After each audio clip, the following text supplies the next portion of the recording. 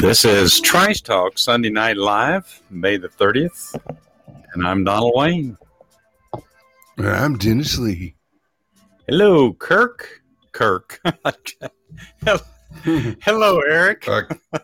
Like Captain? Yeah, we're on last name basis here only. I don't know how that happened, how that came out. Just, hey, Eric. Is that a Termit?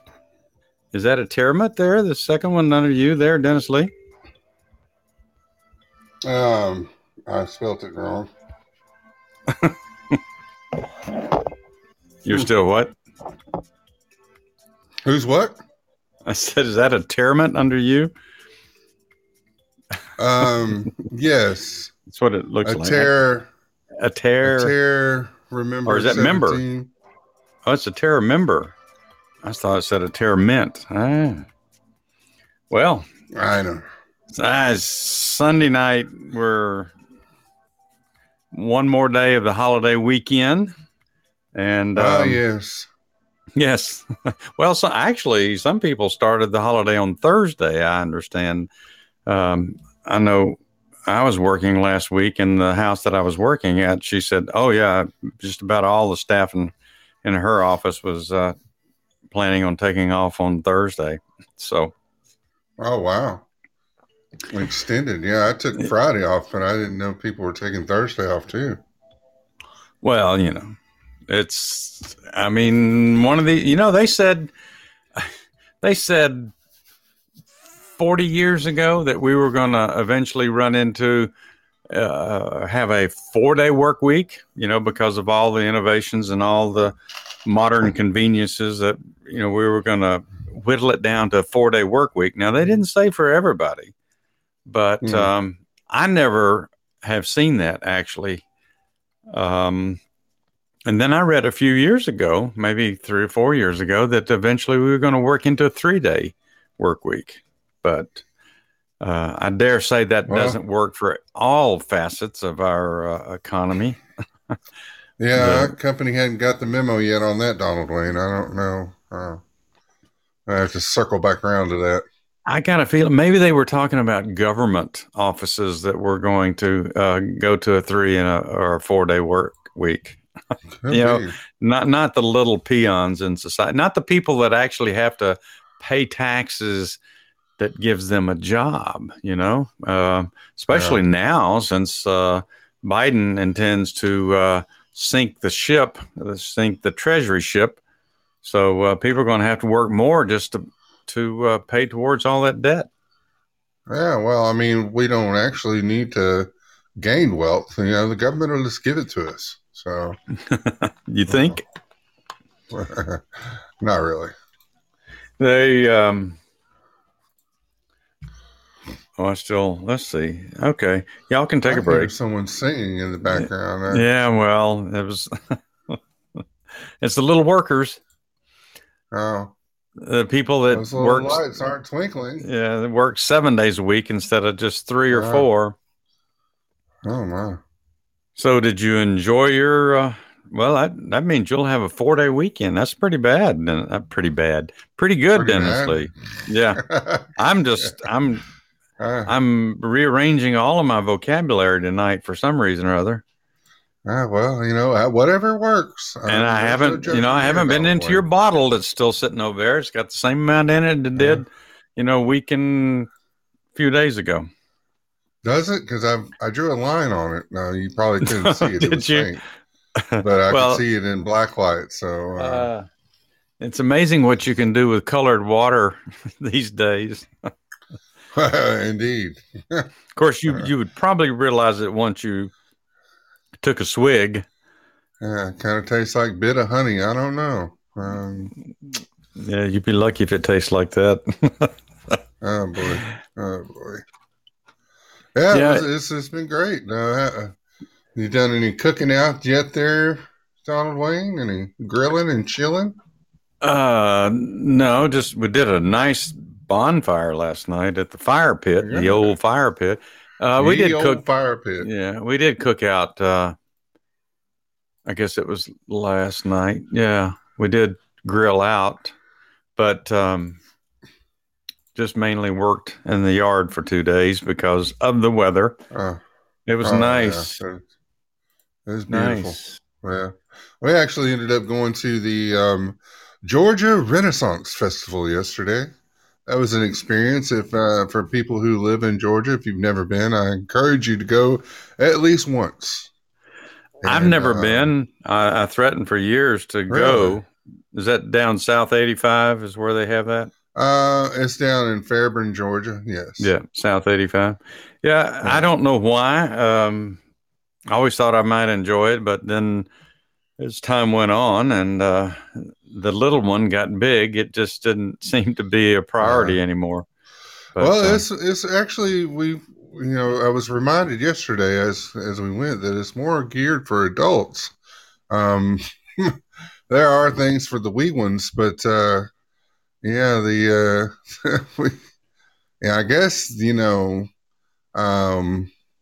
Wash and Winch would probably give it away, which was Wash great. and We had Winch. to explain. Yeah, Wash and Winch. Would you throw baseballs at her, try to dunk her or something? No, they did have that too, though. But then you have to explain what a winch is. That's so. Look, we didn't come out here to have to do all that, but it was fun. It was fun. I haven't. They don't let you rent costumes anymore out there. You have to actually buy them because of the whole COVID thing. So, and I didn't realize how expensive those costumes were. We were looking at the price tags and it's like, nope. I was going to say, did you actually dress up for this? No, well, would I have if they still had the rental costumes? I would have possibly done that. But I didn't see any washing facilities, and all they had was porta potties, so I don't know. But it was interesting the amount of people that were there dressed up that you think are actually part of the show, but they're not. It's people who came out like they were going to Comic-Con and decided to dress up as their favorite character. I always hated that ad they did showing people with those giant turkey legs walking around eating those things. But I'm not.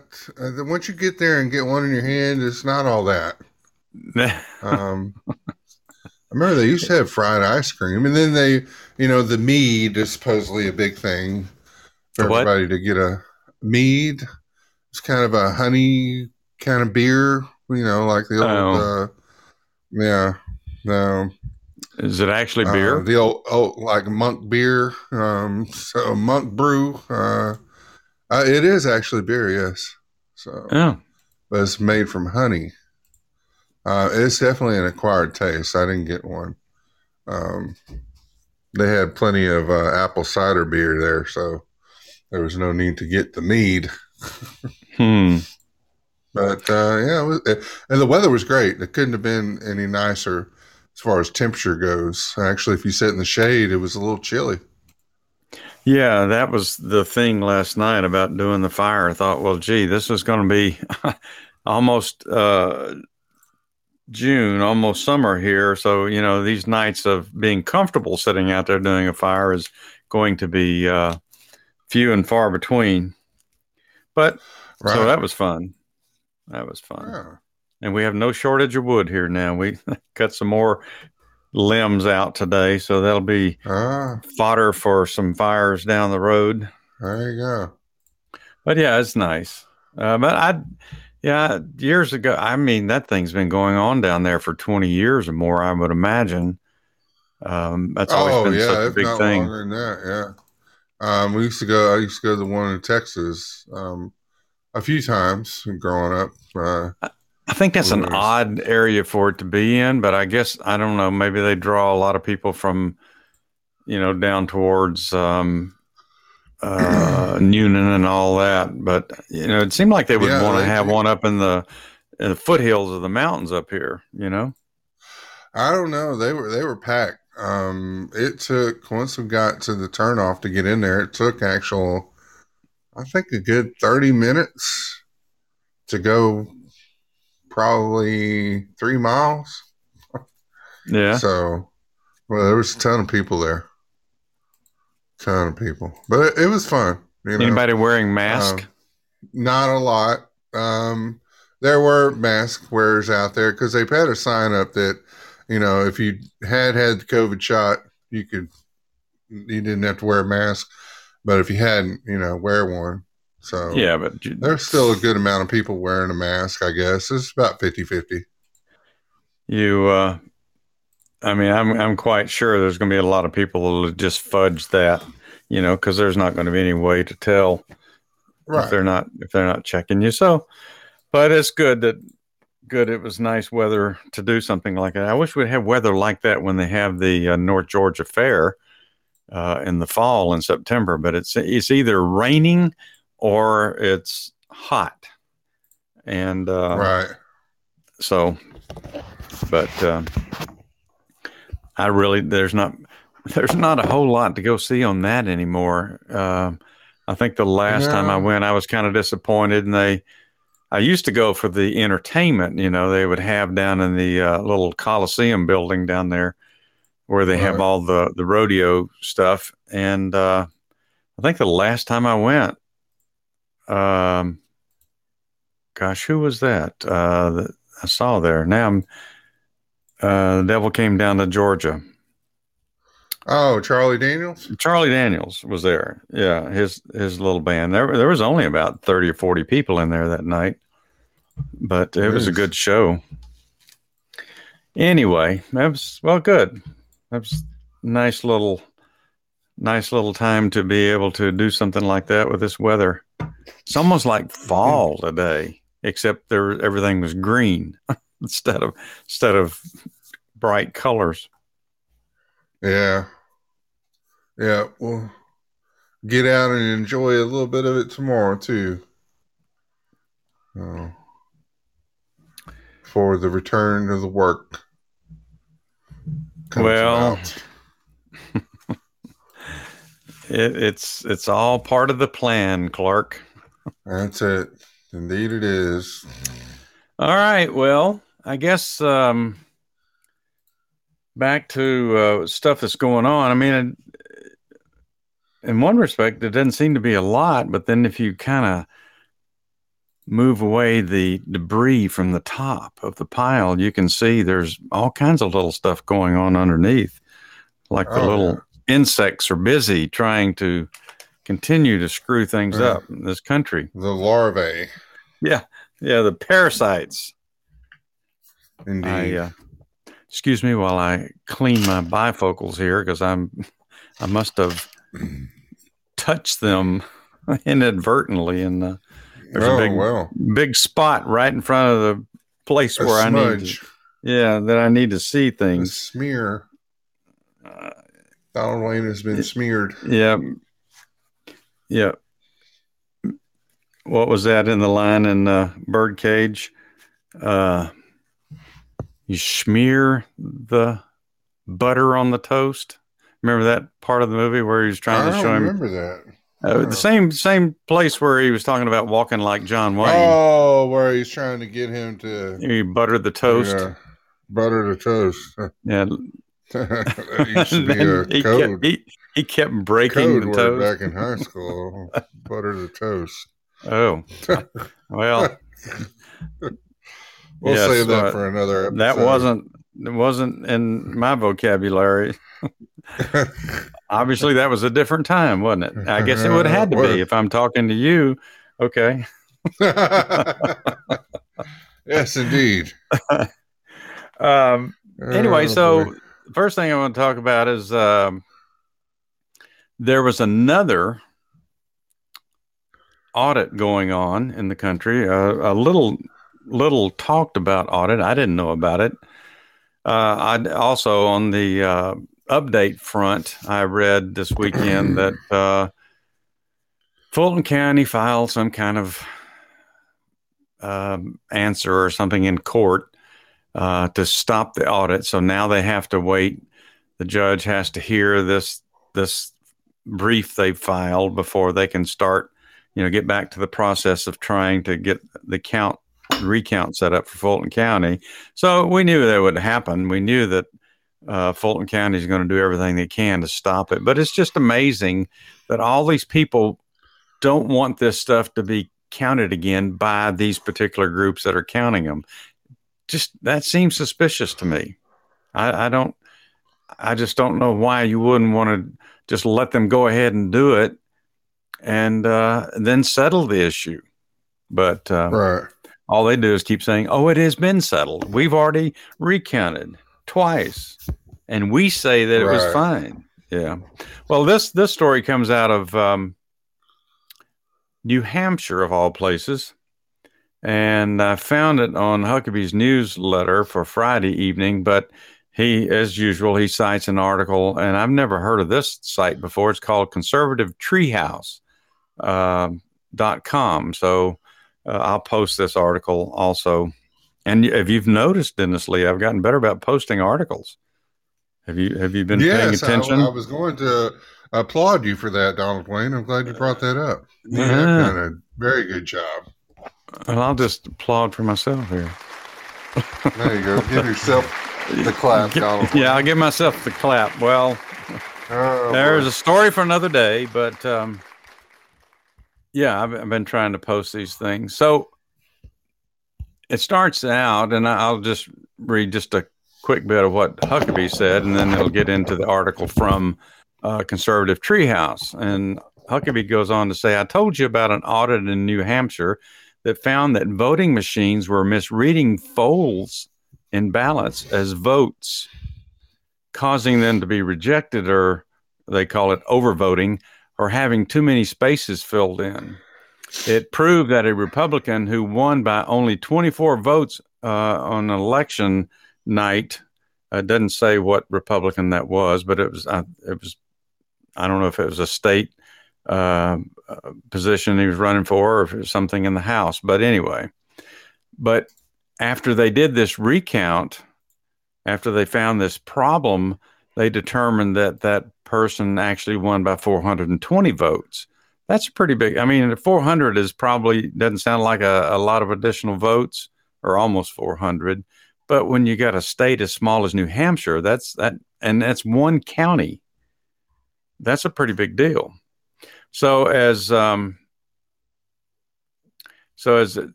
they had disqualified those almost 400 votes because of this problem of the machines rejecting these ballots because, and I'll explain this a little bit more in detail in a minute, because of this fold in the ballot. So let's see. Officials claim that this was isolated to only that county, but other researchers claim they've identified neighboring counties with the exact same issue. In other words, the same kind of machines were counting or they were rejecting votes because of this little fold issue that they had with the ballots. So Then, so it goes on over to the conservativetreehouse.com article, which is from the 25th. I don't remember what day that was. It's the 30th. So what was it, Thursday or Friday? Yeah. In Windham, New Hampshire, folds in the ballot are presumed to be the primary reason that generated disqualified ballots. When the ballot fold runs near a blank oval space where a vote would be registered, the ballot counting machine was counting the fold and then and the crease as a ballot. So think about your ballot that you, well, especially those that you mail in, right? I guess it didn't say exactly here they're mail-in ballots, but that's the only kind it could have been if they're folding the things. So you fill out your ballot and you fold it up to put it in the envelope to mail it or drop it in the box, the drop box. And there's an example included with this article at that site, conservativetreehouse.com, and it shows you. So there's the ballot, and you've got the names, and then you've got the little ovals that you have to fill in. There's this particular one they show right there at the name and the oval, the ballot was folded over.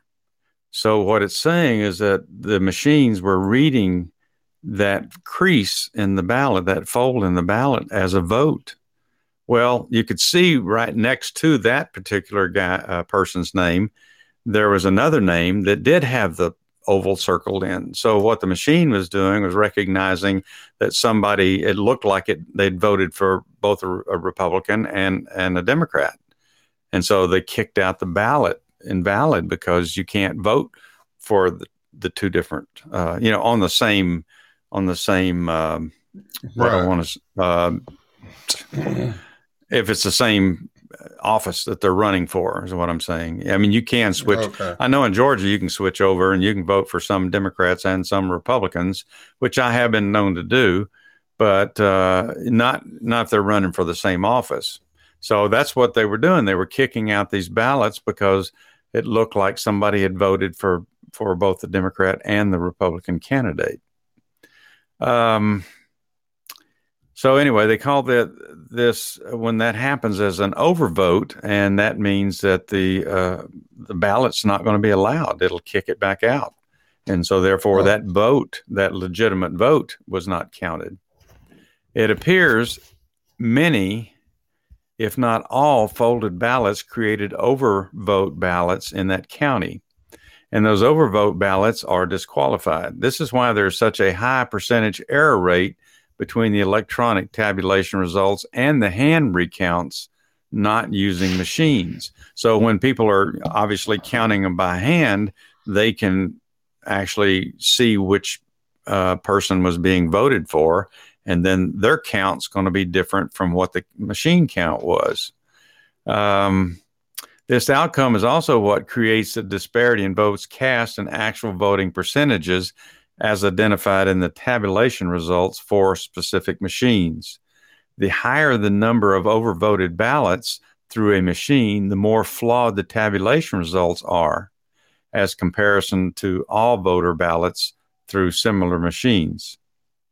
This is what has been identified in Windham, New Hampshire. And like I said, there's a picture, and when I post this article, you can see the picture, and then the light bulb will go on and say, well, yeah, I can see that makes sense.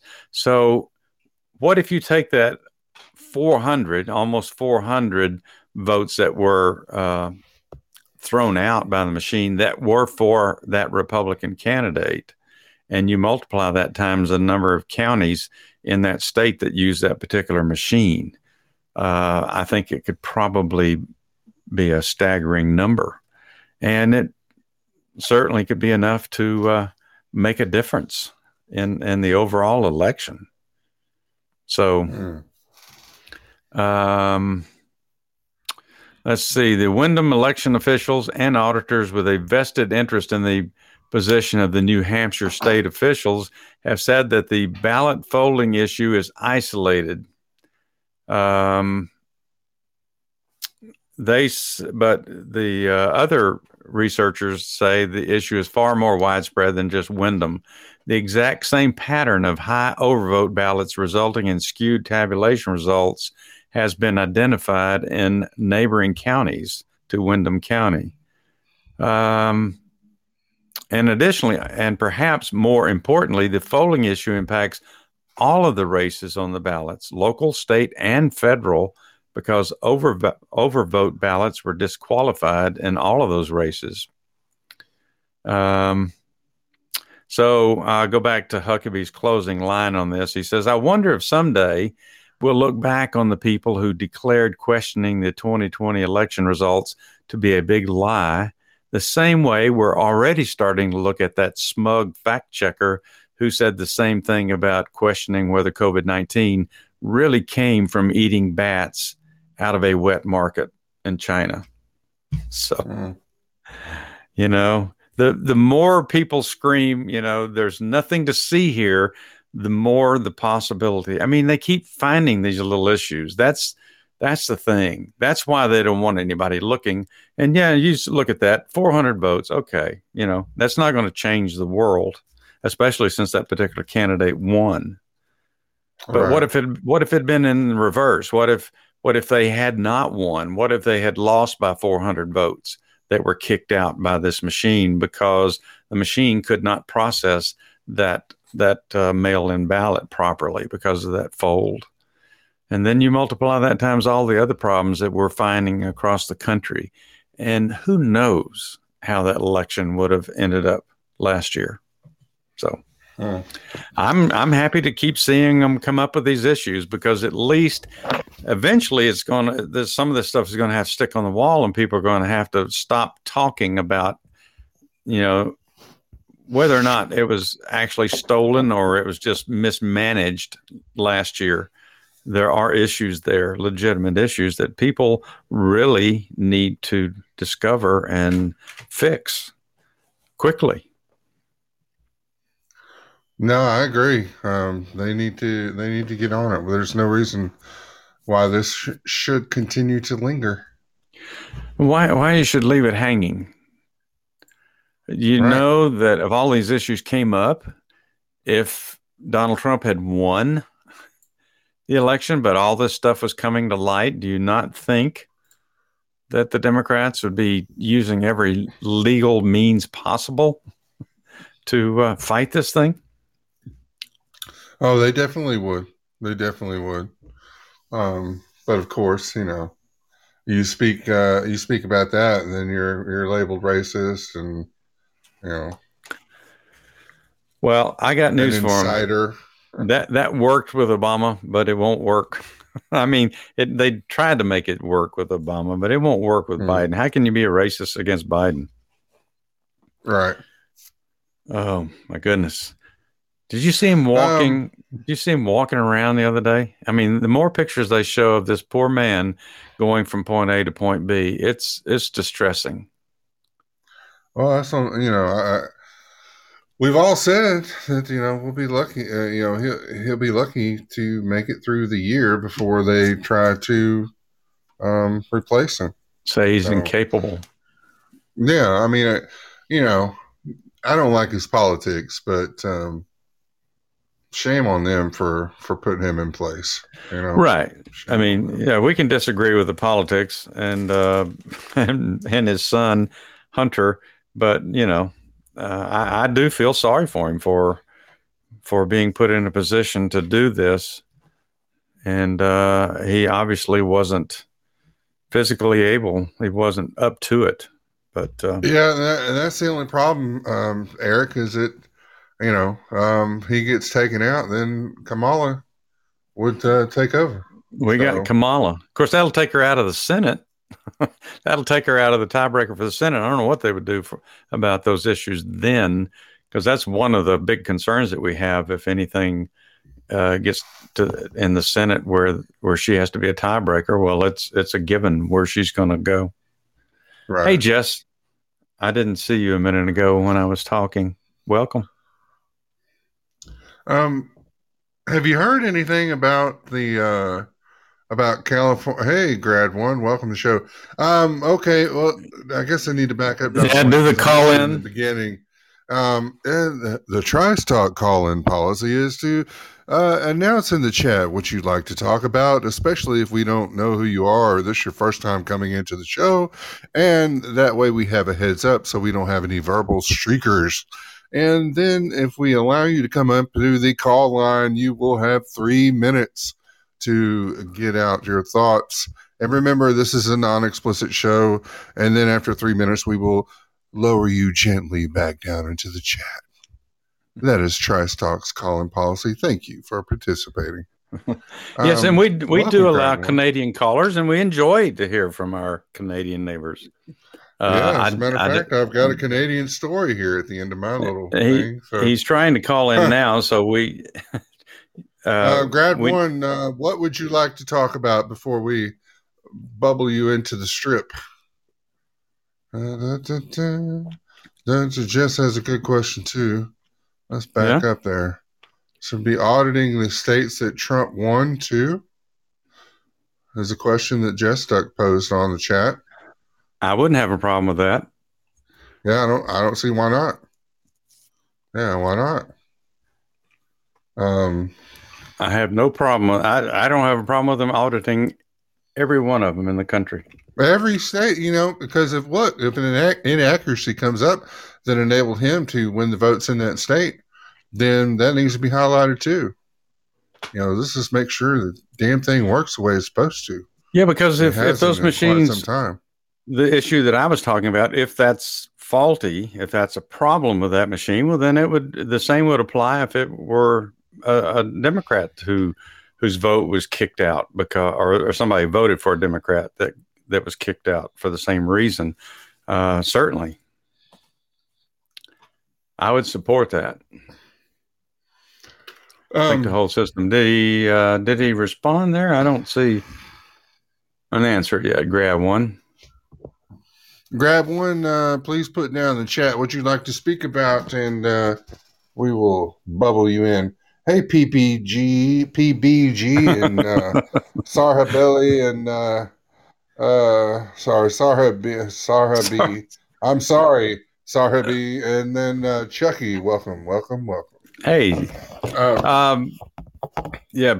PPG. That's Pittsburgh plate glass, isn't it? In the sleeve? No, that's the other way around. Huh? PPG.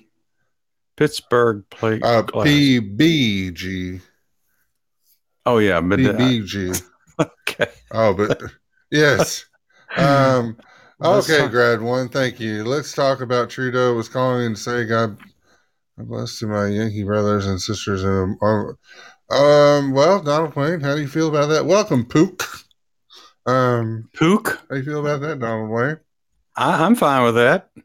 All right, well, call in, Grad One, and remember, no explicit language. Yeah, I can't really talk about Trudeau that much because I'm not very versed on his policies and so forth, but we certainly can take a comment. All right, here we go. Welcome Grad One. Hey, God bless you guys. Welcome, Grad One. God bless. I'm a Canadian. Pardon? I'm from Canada. Oh, well, welcome. Yes. What part of Canada are you in, Grad One? Toronto. Toronto. Oh, okay. Yes, sir. All right. Well, so you wanted to say something about Trudeau, or you? No, thing is, no. Oh, okay. No, just thing is, okay. First off, Memorial Day for you folks, right?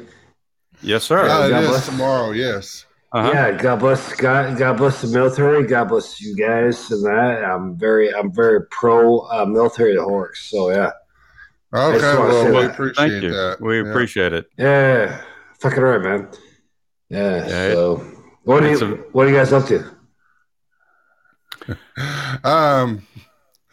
Just working on kicking this Memorial Week off, and just chilling with friends. How about you? Same thing, dude. Same thing, man. Yeah. So yeah. Just I apologize. I just wanted to fucking God bless you guys, man. Remember all day. All right. Well, God bless you too, Donald Wayne. You know what to do there. Thank you for calling in, Don't Grad One. We no, appreciate don't you. don't don't don't think it's don't Yeah, hang it. Don't it's a hang up, man. non-explicit show, but you can go down in the chat. We appreciate it, Grad One. Can I Thank ask you you a so question? much. Dennis. Yeah, what you got? We lost him. Oh, geez. Oh, We but thanks lost for him. calling in. Yeah, Yeah, we thanks for appreciate calling it. in, Grad One. That's why we say in the beginning it's a non-explicit show.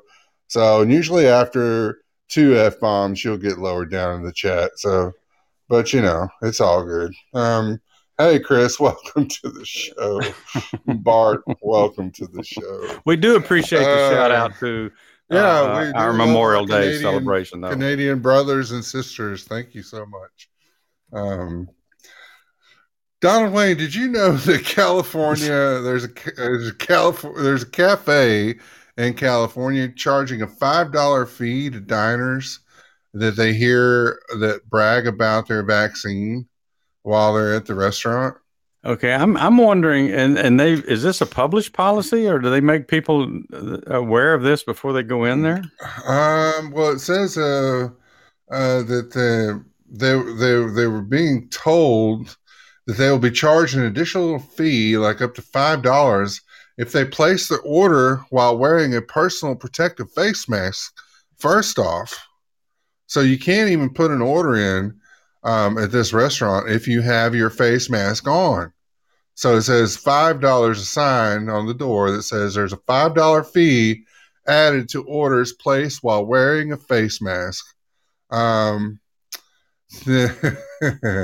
um, and that is at Fiddleheads Cafe in Mendocino. The sign was put up on Sunday, so I guess it's, let's see what it says. It was put up today. And it includes the provisions to charge the same fee for anybody that they hear bragging about being vaccinated. So it's twofold. If you don't wear a mask when you order your food, but then if you're talking shit because you're not having to wear a mask, then you can get a slap with a $5 fine there too. So I would think that there are going to be some fights in that restaurant. I would Maybe think so. Well, and also the fee is going to all the fee money is being donated to Project Sanctuary, which is a local domestic abuse organization. So the money is going to a good charity. So I mean, once you found out about that, you give them $5 just to go to the charity. You think that's a promotional kind of trick that maybe they're trying to do there, just to to get money to that organization, which that's. But it did get a lot of recognition. They say there's no bad press, right, Donald Wayne? Right. So, it depends. Well, I mean, if you're handcuffed nude on the evening news, then that might be some bad press. But I appreciate that, Pook. Yeah, thank you. There's also, I mean, they've got a sign on the door, a sign at the register. And the owner, Chris Castleman, defended the coronavirus-related fees as a choice.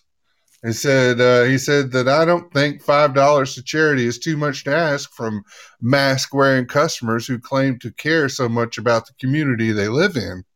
Castleman told NBC News. Well, there you go. He's got a good point. And he said, I don't force anyone to pay. I give them the freedom of choice, which seems to be a foreign concept in these parts of the country, he says. And I mean, in California, well done, Mr. Castleman. I mean, but I'm not wearing I'm not wearing a sticker, but I guess if you're not wearing your mask, that's pretty much saying, because we went to the Renaissance Festival yesterday, and they had a sign: if you have your vaccine, you're not required to wear your mask. So, Now, and there was a lot of people wearing a mask. So if you're not wearing your mask, they look at you like, "Oh, there's one, the vaccinated one."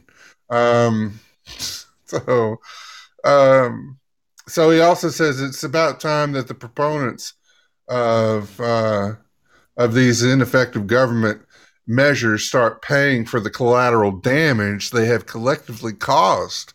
He was going on a tear here. He said, "I've been told the whole time that wearing a mask is a small price to pay," Castleman added. "Some people get shocked by the sign, but to see them turn around and get disgusted when they're asked to pay $5 for a freaking charity, it's not in their wheelhouse. It's not something they're choosing to do." Um, you know, um, in April of 2020, so this guy's he's been doing all kinds of little things to get his restaurant noticed. Said in April 2020, Castleman announced any customer that ripped off and threw away their face mask would receive 50% off their entire order. That was in April. That was like in the wee hours of the coronavirus, COVID-19 pandemic. That's crazy. But yeah, you can see the rest of that article on our Facebook page. But kudos to him.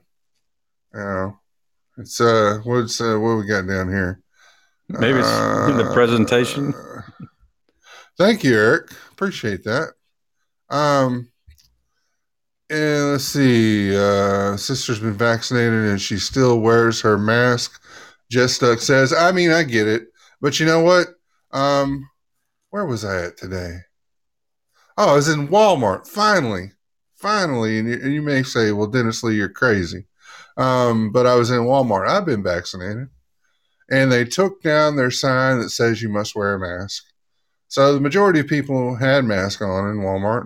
And that's fine. I don't have a problem with it. But I've been vaccinated. So I'm sick of wearing that mask. So I did not wear my mask. Now, my family members, they wore their mask in there, and I did not. And, I didn't breathe on anybody or cough on anybody or sneeze on anybody. But I did find myself touching more things than usual because of being vaccinated. So, well, I mean, did you ever pay attention to that when the pandemic was going on and you weren't vaccinated? You tried to touch as little as possible. I still don't touch a whole lot except what I'm picking up to buy. I touch a bunch of random things. I bet. What, you go through the store rubbing things?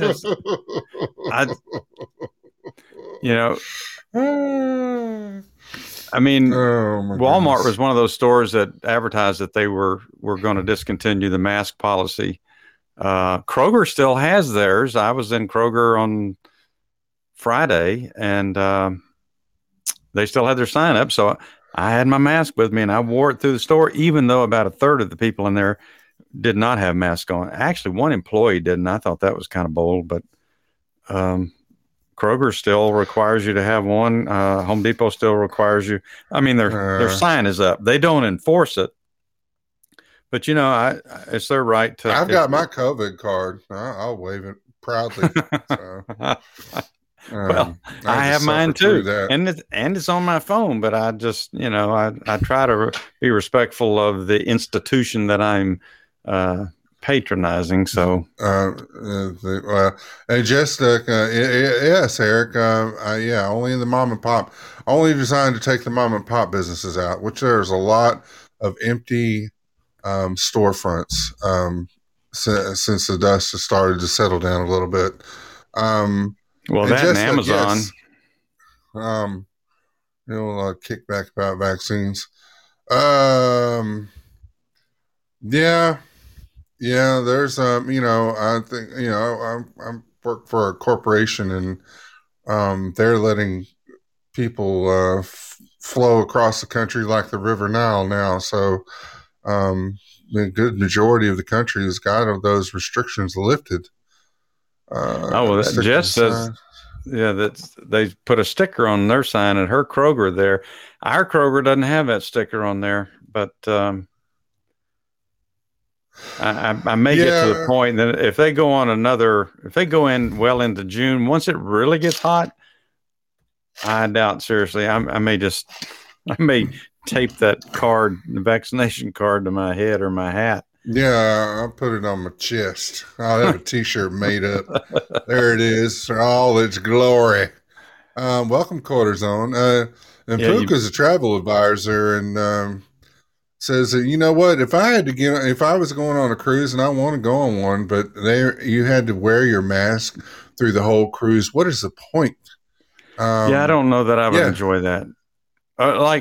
Disney World, I wouldn't enjoy that. I'm not going anywhere where I'm supposed to have fun and I'm going to have that mask on. That doesn't add up to me. Just Duck says, just get that sticker, that card tattooed on your arm or something. I think that's the sign of the beast, Just Duck. In Revelations. But yeah, I thought, kudos to that guy for standing up and sticking it to California government.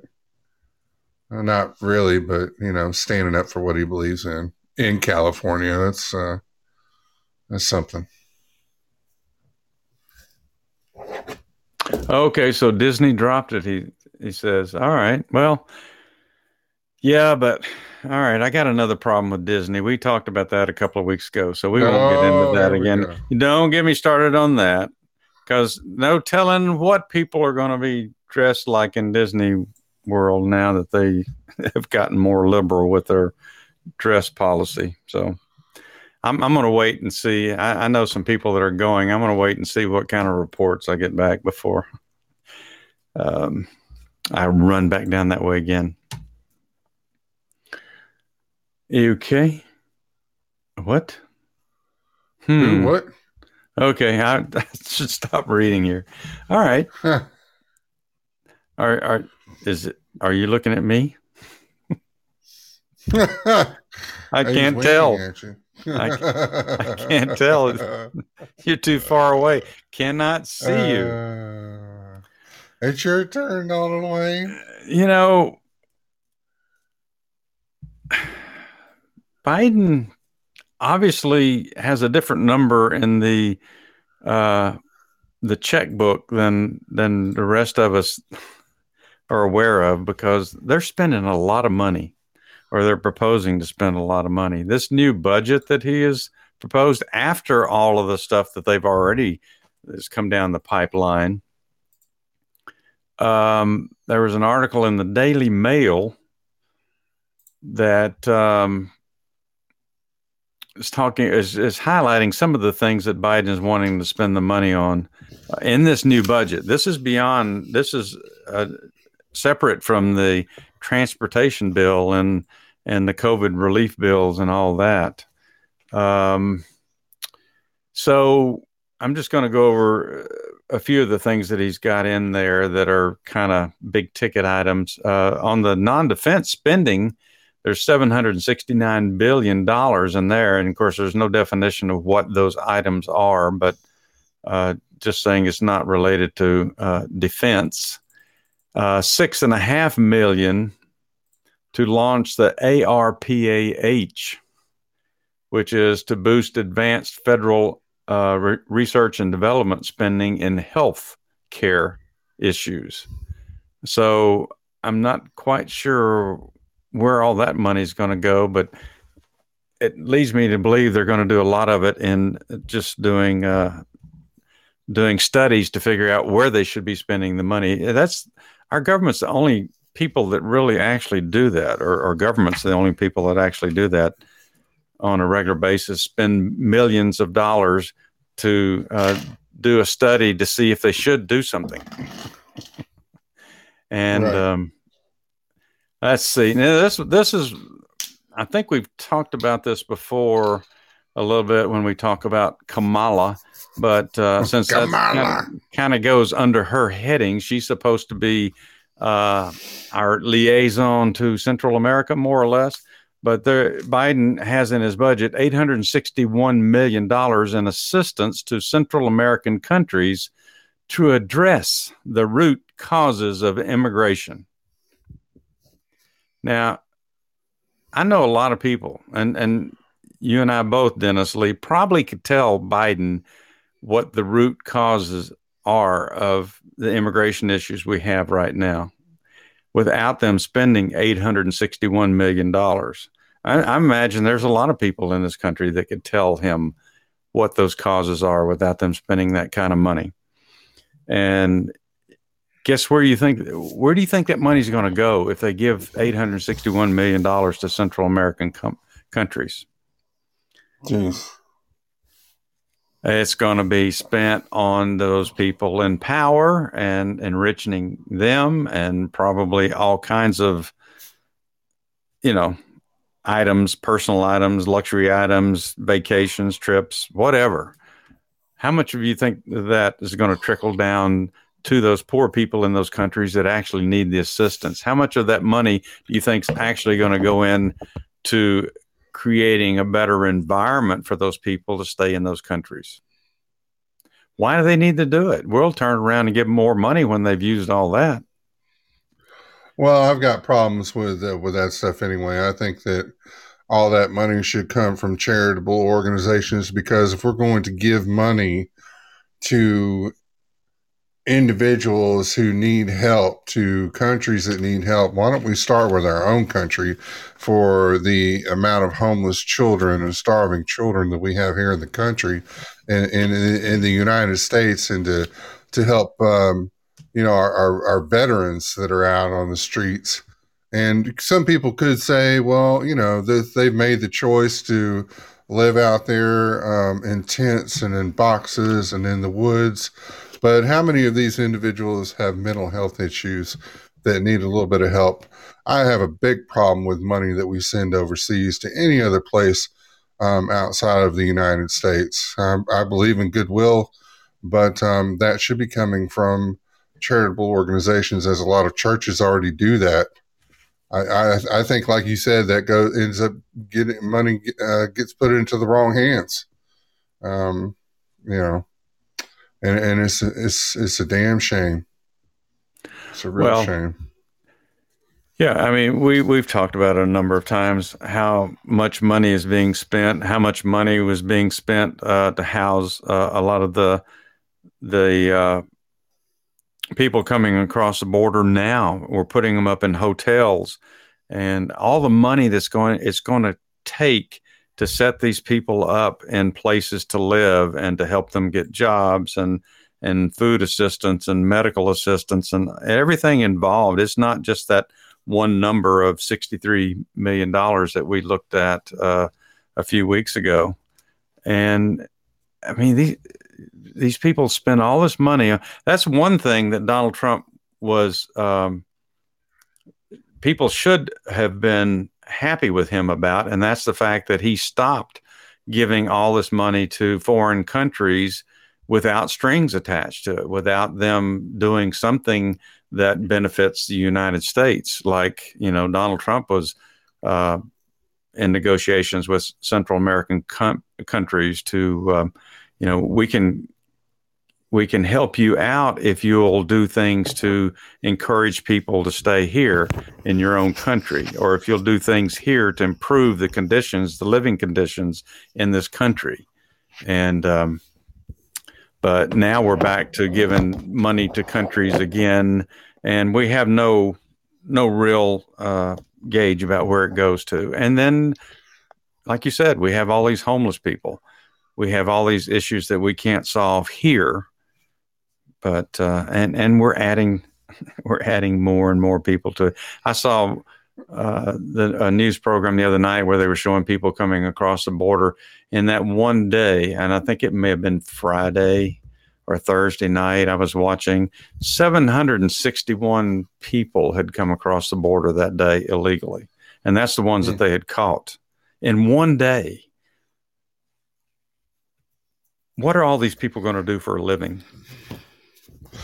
Right, and Pook says Catholic charities have spent more than the Fed on refugee housing coming from Central America, and that's a problem. You know, which um, it's a good Why thing to can't do, but I'm talking about taking care. The way why can't these organizations work on taking care of our own citizens first? Is what I'm getting at. So just Yeah, why can't we uh, send companies, maybe give incentive to companies that might have a business that could do something in the Central American countries to encourage them to go down there and get some kind of business started that people that could actually put people to work in these countries, something of that nature, rather than taking all this taxpayer money and giving it to countries. And really, after everything's said and done, there's not much to show for it, if anything. well, and I get what Puka's talking about the hotels, but we've talked about hotels before too, and I've got an issue with that because there's doesn't seem to be a good amount of checks and balances as far as what comes in and goes out. What really happens in those areas. So I don't know. It's imperfect right now. Hopefully we can get better. Hopefully we can get better here real soon because the homeless population, especially since last year, just seems to be booming. And it's sad.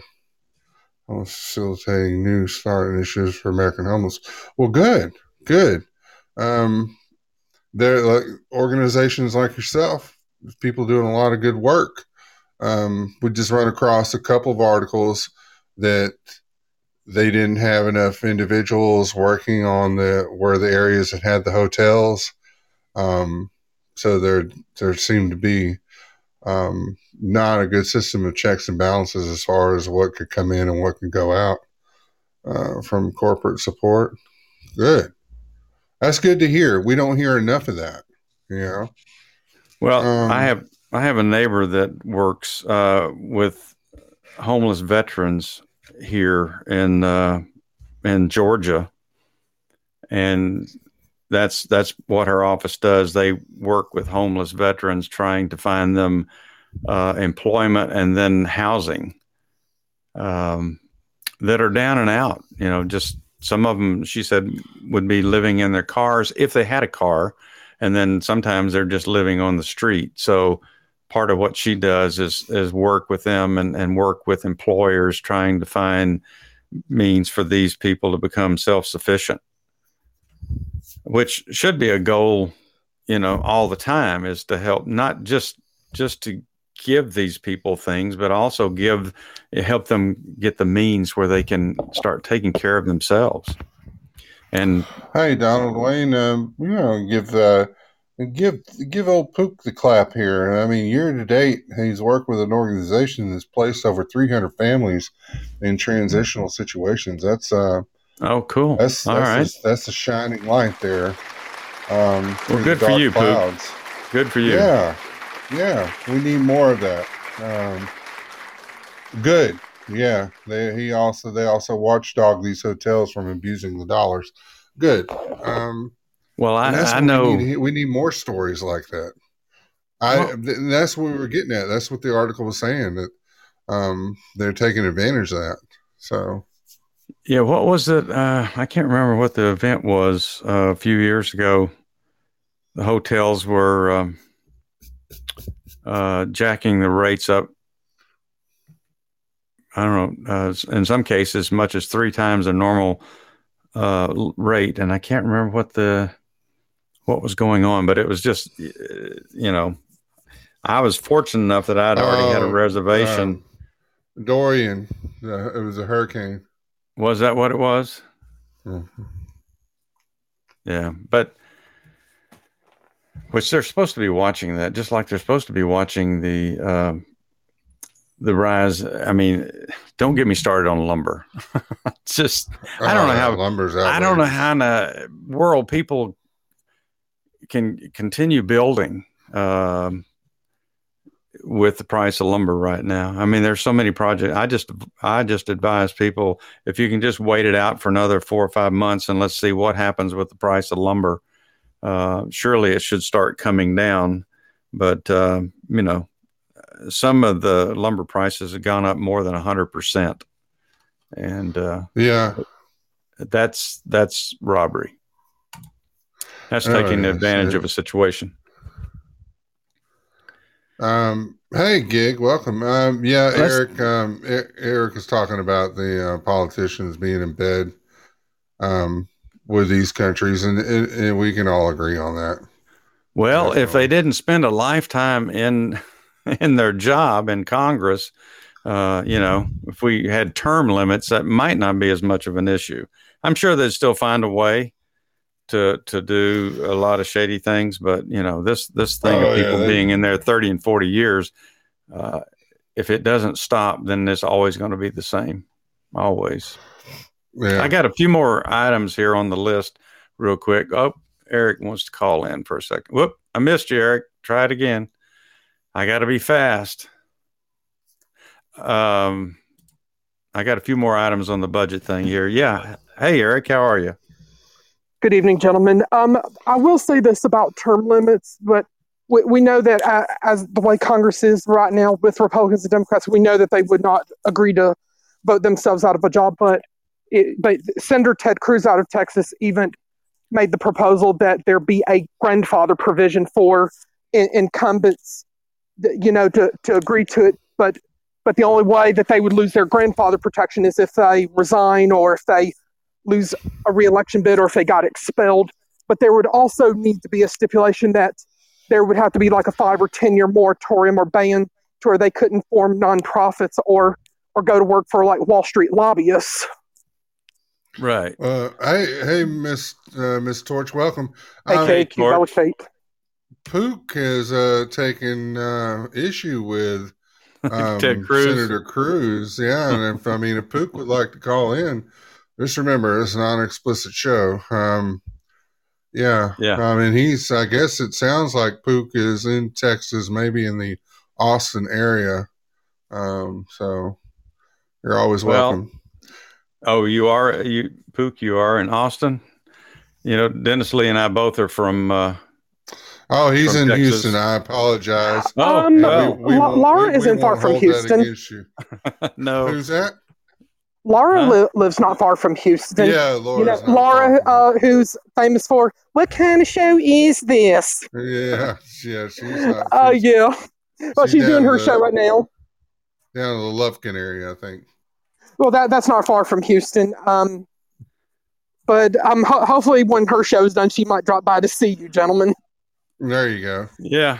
We keep waiting for her and her sister to come on and do that little little sing together. So hopefully that karaoke show will happen. But I'm about to drop back into the chat. It was great talking to y'all. Hope everybody had a blessed Memorial Day weekend this year. We did, Eric. Thank you. Hope you do as well. All right. So let's see. I stopped at Central America. I knew that was going to be a long little chat on that one. Defense increased the defense budget $756 billion in 2022. That's really less than a 2% increase. With emphasis on competing with China by ditching older weapons and investing in new technology. As long as we don't buy the parts and the guts from China, that will probably be okay. Right. They want $36 billion for a series of climate change investments. Well, you know how well that money will be spent. $2.1 billion for gun violence, which is an odd way to put that because I don't know if they mean if they're going to support gun violence or if they're going to try to come up with legislation to control gun violence. But I'm not sure. It just says $2.1 billion for gun violence. All right. $36.5 billion into Title I schools, which is a $20 billion increase over what they currently have.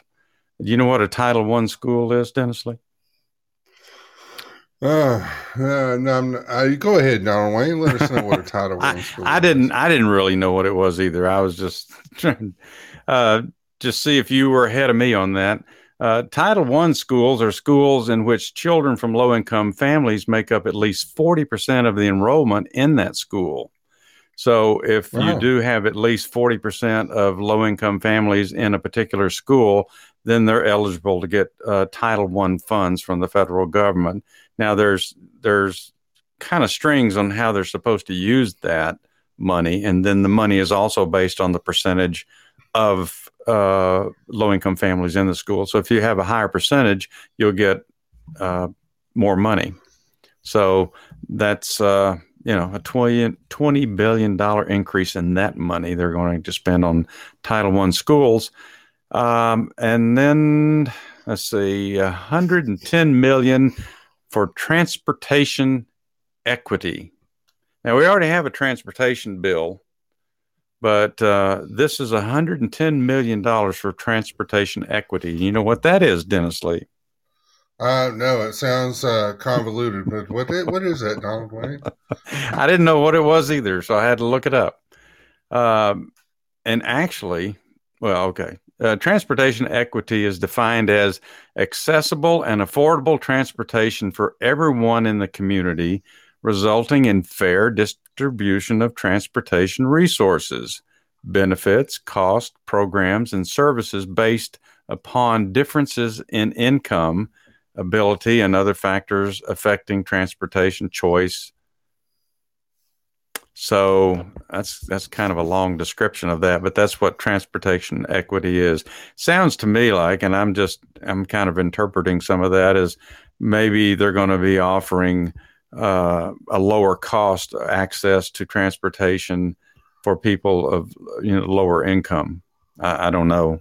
I don't know if it means they're going to build more rail lines or whatever, but they're going to spend $110 million on that. And actually, when I looked that up, there's a number of items that are included in that. I found an article that was about 4 pages long. I'm going to read that, and I'm going to use that as a basis for tomorrow night's mini pod. Oh, let's see. Tomorrow's Monday. Nope. I guess it'll have to be Friday night because tomorrow is going to be something else. All right. But anyway, I'm going to do a mini pod on that because there's a lot of stuff in there. And once I started looking at it, I'm like, do what? We're going to spend this on what? So, when you said fair distribution, that sounds like a Biden. Yeah. Who's going to decide what's fair? I mean, talk to 3 people and see what opinions you get. $225 billion to subsidize child care in this country. So that's a lot of money. That's a lot of money. And of course, the more kids you have, the more of that money that you'll get. So, and that's pretty much all of the big ticket items as far as what I could find in this article. All of that money is going to put us in a deficit next year by the end of 2022 by $1.8 trillion. But then it says also that the public debt is going to hit $24 trillion because of these programs. They're talking about. Is that part of that $6 trillion that they were talking about too? Right. Yeah. All that stuff combined. Yeah. Yeah, that's just great. I mean, it's only money, Donald Wayne. We could print more. I mean, I don't see what the big problem is.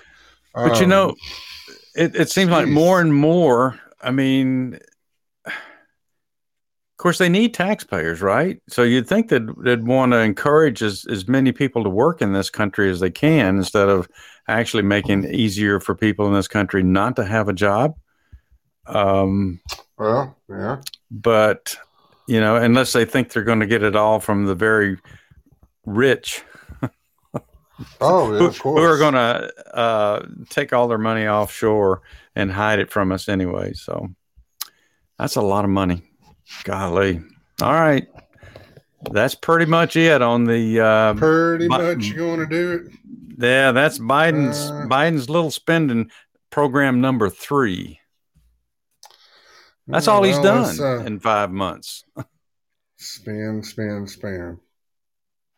Well, why would he do anything else, Donald Wayne? He's got to make people happy. Let's see if we can let's just check something out here, Donald Wayne.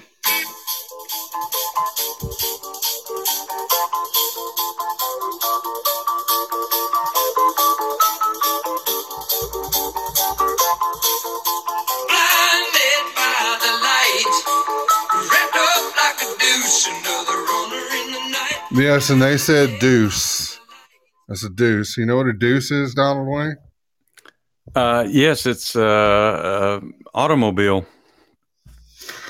Yeah, we always giggled and thought they were saying something else, but it turns out they're not. Well, we still kept saying that word anyway, even after we found out what it was. Yeah, I still do. It was funnier. It was.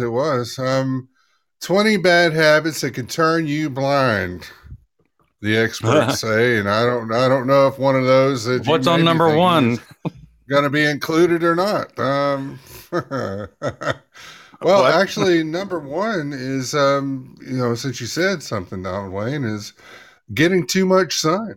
Sun overexposure is an ever-present danger to your eye health, says Dr. Trevor Elmquist, a board-certified ophthalmologist and founder of Elmquist Eye Group in Florida. We all know about the importance of sunscreen, but many don't consider the harmful effects of UV rays on your eyes. So make sure to wear wide-brimmed hats, UV-blocking contact lenses, and close-fitting UV-blocking sunglasses to protect those eyes and prevent long-term damage. Nobody wants to get the glaucoma. I mean, unless you've been looking forward to it. And cataracts too. Whoa, yeah, So, number two on the list is if you're not eating an anti-inflammatory diet. So diet plans play a surprising role. Refined and processed foods have inflammatory effects in the body, including the eyes. And chronic inflammation can be damaging to the eyes and cause poor vision. So, get your diet together for goodness sakes. But it's Memorial Day, so I'm sure that's going to be out the window. Thank you so much, Pook. We enjoy having you. First time listener. Thank you so much. Yeah, thanks Appreciate for joining us, Pook. Like Pook did, hit that follow button and you can get updates on future shows and, see what these crazy guys are going to get into next. So, and we'd welcome a conversation about Ted Cruz sometime too, if you want to talk anytime you're ready, Pook. And we don't hold it against you at all. No, that you live in Houston, since we hailed from Dallas. So we know the rivalry. But we have love for all our Texas brethren. And carrots are good for the eyes. So, Dr. Elmquist says. So let's see, another one. Have you ever heard of the 20-20-20 rule? It's not what you think. 20-20-20. I didn't. 320s? Yeah, 320s. That makes $60. I don't care where you go. So what that is every 20 minutes, look away from the screen. That'll be your phone or laptop, whatever. Look away from the screen and focus about 20 feet in front of you for 20 seconds. And don't forget to blink. Blinking regularly is also critical for cleansing and lubricating the surface of the eye. So studies show that we tend to blink less when using a digital device. And the smaller the screen, the less you blink. So, quit putting a strain on those old eyeballs there. Let's see. One that people may not think of is using expired makeup. I didn't know makeup had an expiration. Because makeup can come in contact with your eyes, so applying expired makeup products means giving an easy passage to bacteria and other infections. Says Dr. Christian Joy, who's an optometrist as well. I didn't know. So anyone who's using eye makeup, as a rule, you should replace your eye makeup every 3 months to reduce risk of infection. Also make a practice to remove makeup every night and never share your makeup. That's a safety message from TriStock. Let's see. We're not going to go through all 20. Stressing out. Yeah, of course. I mean, but if it was 100%, then we all would have went blind last year. Unmanaged chronic mental stress takes a physical toll on the body and can be problematic for the ocular system. You have something to say about that, Donald Wayne? I did, but I decided better not. According to research, chronic stress that cause surges of the stress hormone cortisol can negatively impact the nervous system. When the nervous system isn't functioning properly, it can affect your brain and eyes, resulting in problems with vision. So don't stress out. Try to keep things in check. You need to mellow yourself out a little bit. We're not promoting anything. We're just saying. If I get any more mellow, I'll go to sleep. Yeah, don't do that. Let's see. Smoking, obviously, smoking is not good for your eyes. For your eyes? It bothers your eyes? Yeah, well, yeah, raise your blood pressure. And, that's true. Yeah, all that stuff is not good. Get your annual eye exam. Make sure you do that. And let's see, you may have a untreated myopia. You know what a myopia is, Donald Wayne? I guess it's only fair that you ask me questions, right? Yes, it is only fair. I've heard of the term, Dennis Lee, but I can't honestly say that I can define. Anybody in the chat know what myopia is? And I will give you half a second because you can Google it.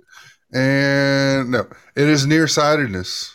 Oh, Jess got it. All right. Yeah, she didn't Google it. She knew it. Very good.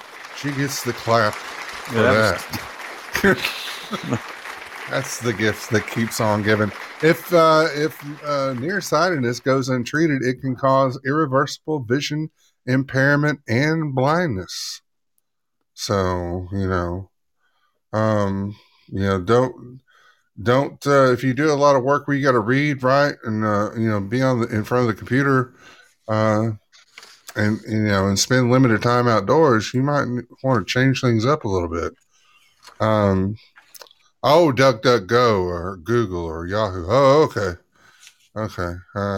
Over Google or Yahoo. Okay, I got you. If you have poor hygiene, that could be a problem. Because you're giving yourself infections. Because we all know that people are constantly fingering their eyes. So, rubbing their eyes. I usually say rub their eyes. That's a better term. Okay. Well, and then one last one. You're using your contact lenses wrong. Not disposing of contacts within the recommended time frame and sleeping in contacts lenses increases the risk of bacterial infection and inflammation in the eyes. And I'm not trying to call anybody out, and I'm going to get in trouble for this, but yes, you can't wear them for a year at a time. Wearing contacts too long during the day can decrease the amount of oxygen to the eye. Did you know your eye needed oxygen? I mean, I'm sure you did.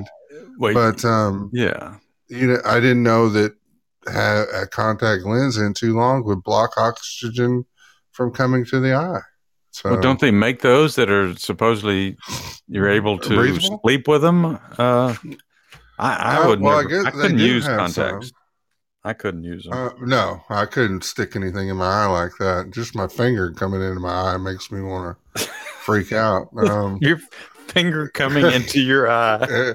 Yeah. It's uncontrollable. You can't. Uncontrollable. You can't. Stop, finger. Stop. It's like a horror movie. Well, our family has this affliction with if there's a speck of dust within 3,000 miles of our eyeball, it's going to land in our eyeball. Right. It's like our eyeball is a black hole and it sucks in everything. every and no little. light escapes it, but I all know. the particles go right into it.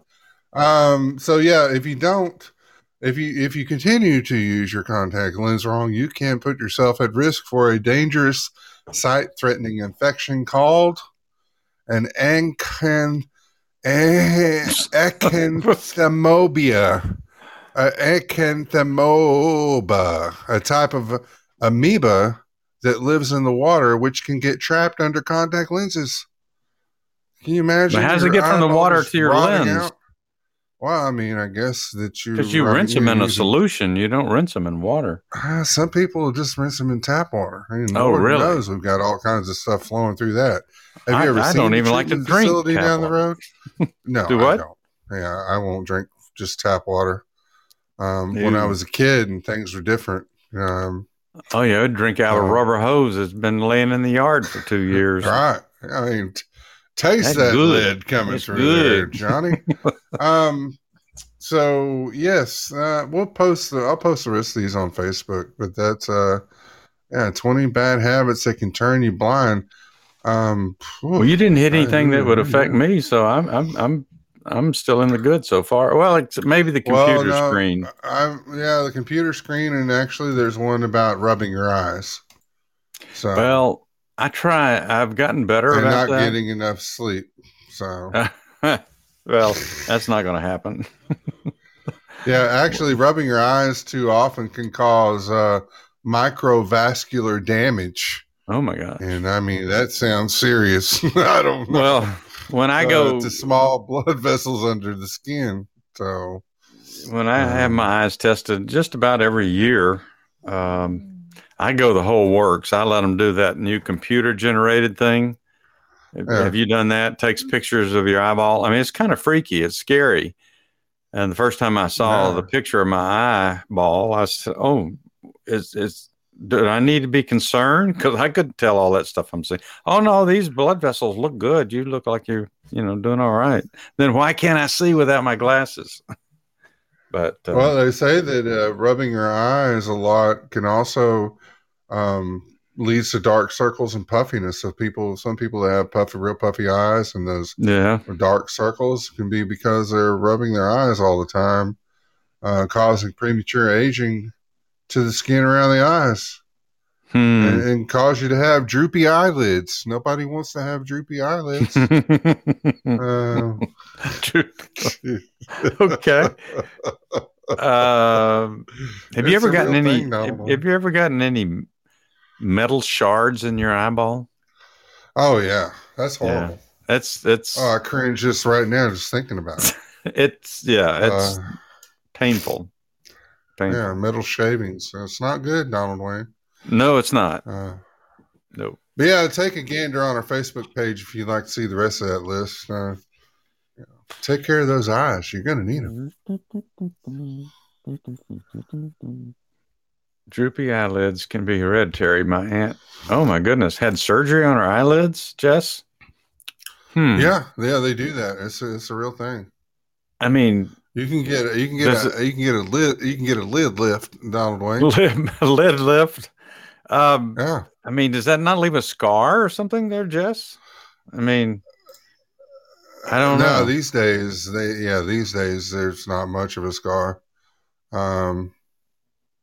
They tighten it up and then the scar goes away pretty quick, especially if they use a bunch of Aquaphor or something like that. Who? Aquaphor. You get it, you can put it on your lips, but you can also put it on scars. It's because my significant other works in that field. I know things like that. So there's stuff you can rub on your scars. Is that what you're saying? Yes. Yes, not just vitamin E. So.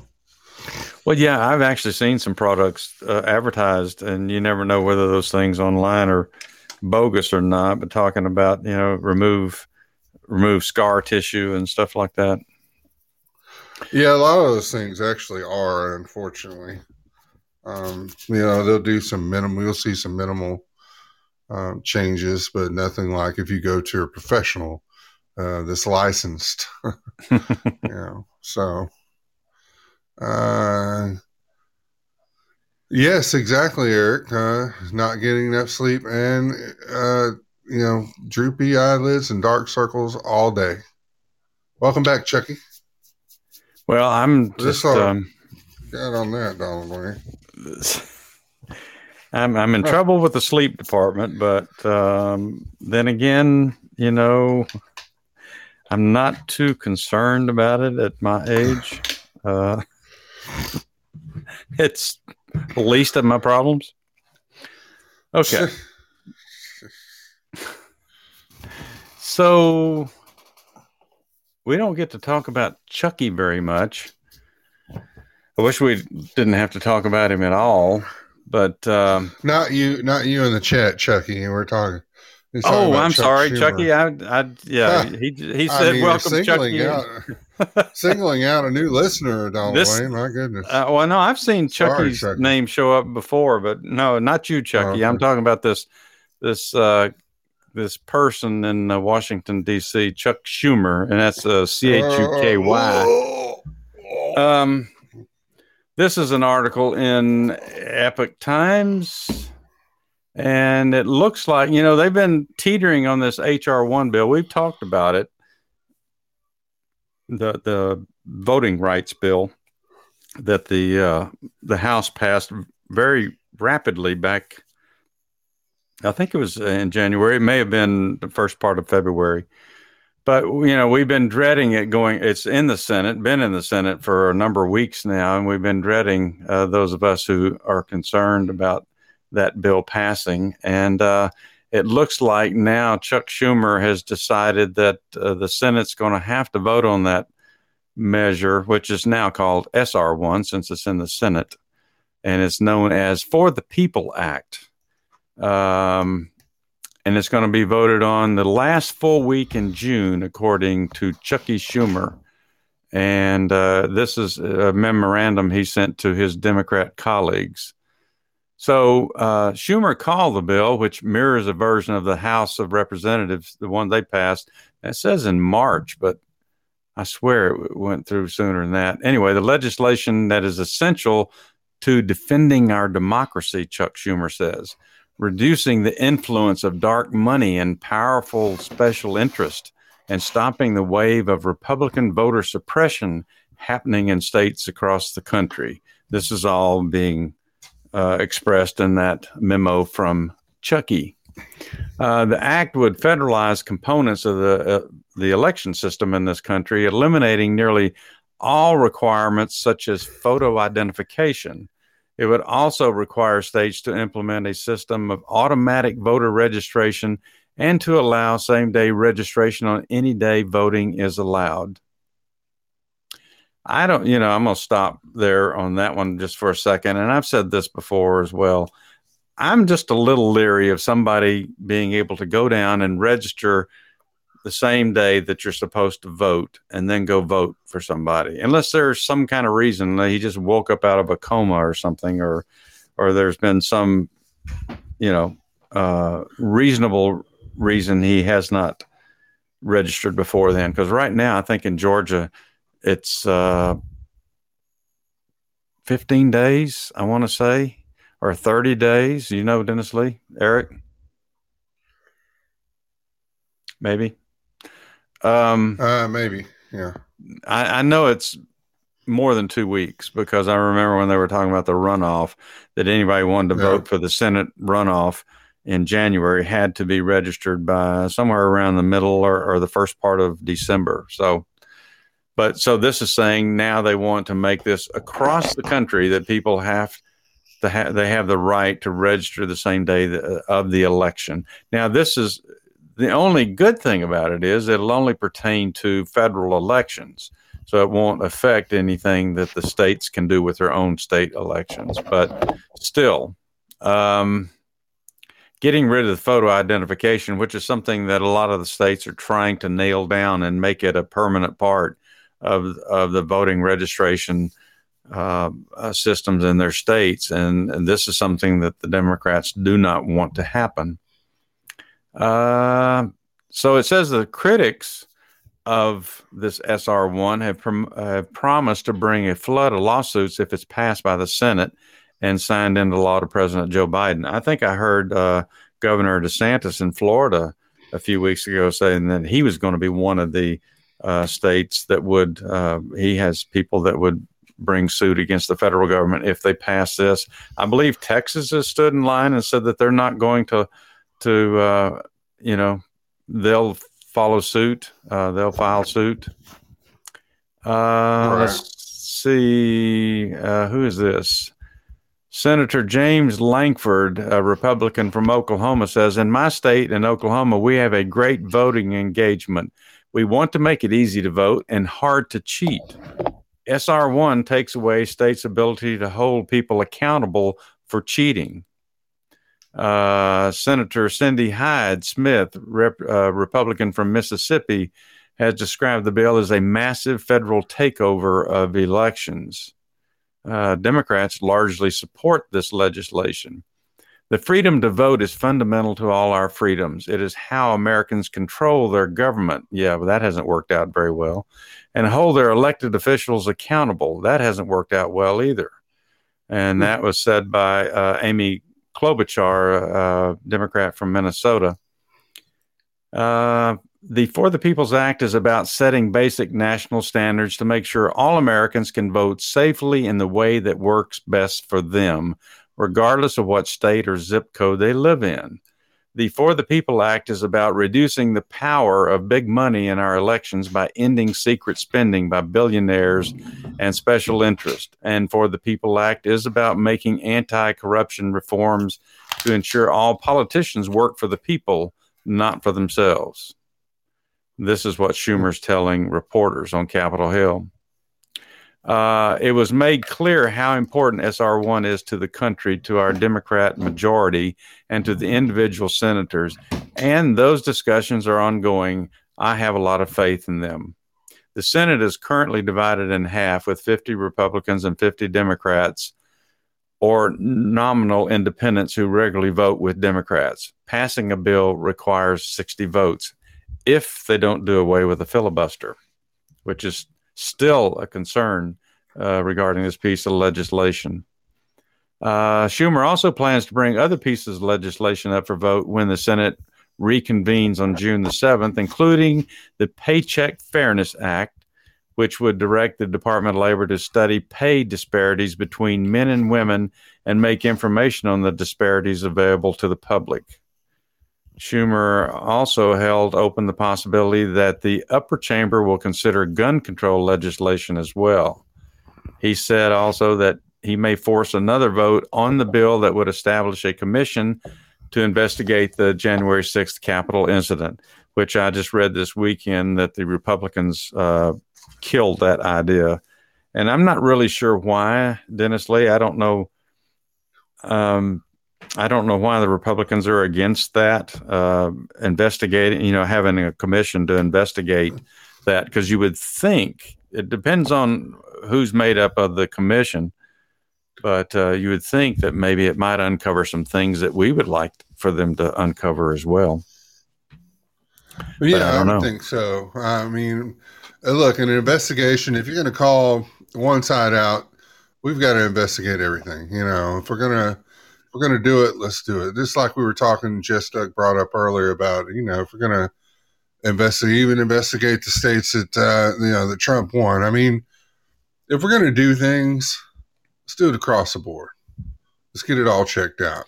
Right. Do we all know that there's issues within our government that need to be corrected on both sides of the aisle? So, well, I would hope that that commission would also, look at every aspect of that day and uncover some other things as well, as far as the FBI and what they knew, or what people they knew on a list that were in Washington, D.C. at that time, and why there wasn't more preparation around the Capitol building that day, knowing the extent of the seriousness of what they were doing that day, as well as how many people were going to be in town, regardless of what mindset you think these people are going to be in. You think that there would have been extra security that day. So Right. that's all I have on that. So that looks like that'll happen next month. So we'll know whether or not we need to be concerned about federal elections in the future based on what happens towards the end of June. So Lindia 24 brings up a good point. So how long do you think that the presidential votes each term have been done wrong? Well, if these voting machines are any testament to, or any, if they really have a problem, if these voting machines have really been an issue, and they go back all the way to 95, then it's been a good while now. But that's where we've got to get those things investigated across the board. And it will take probably years for that to come out. So if you watch Fox News, and I know sometimes it's a little hard to do, it gets repetitive, but from time to time they'll play a montage or sound bites of Democrats last year, early in the year, like March, April, that were expressing concerns about the voting machines that were used in last year's election. They were worried at that time that they would be used to give Donald Trump an advantage in the vote. Isn't that amazing? And there's a number of them that are on record. There's a number of them that they have actual sound bites or interviews where these Democrats said, we're concerned about this. We're afraid that Donald Trump's people will end up, using this to their advantage and steal the election. And then what happened? So now they're not concerned about the machines. And I'll admit, Republicans probably wouldn't be complaining about them if Donald Trump hadn't lost.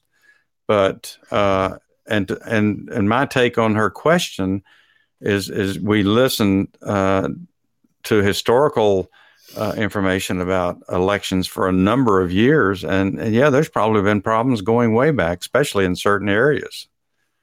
But right, exactly. And who knows what direction they push the elections.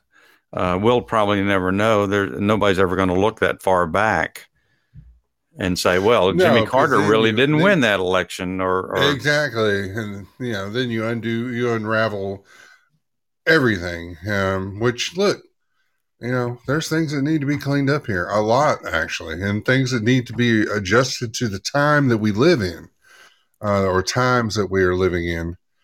And let me make it perfectly clear. Who used to say that? I want to be perfectly clear. Was that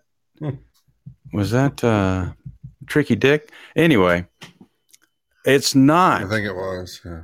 It's not about finding out, that Donald Trump actually won the election and we want to put him in office.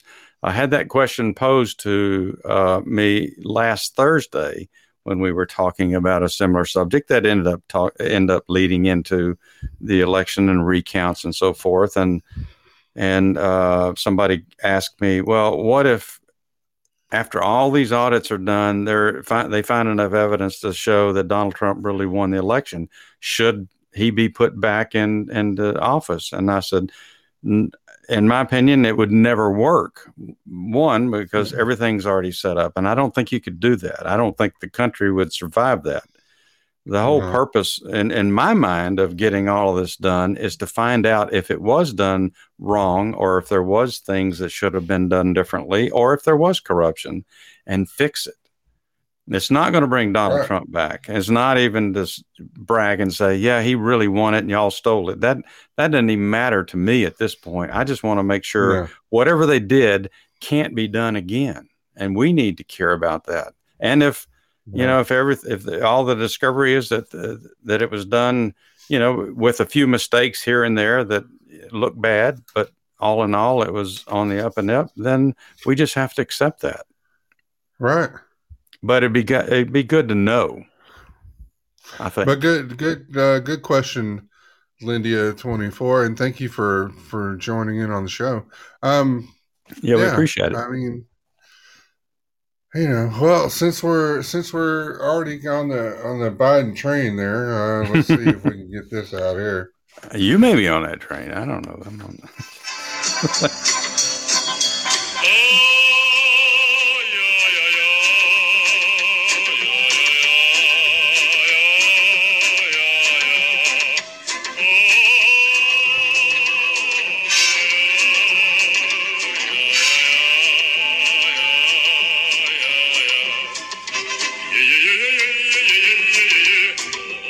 That's right. I think that's what Biden was playing in the background when this article came out.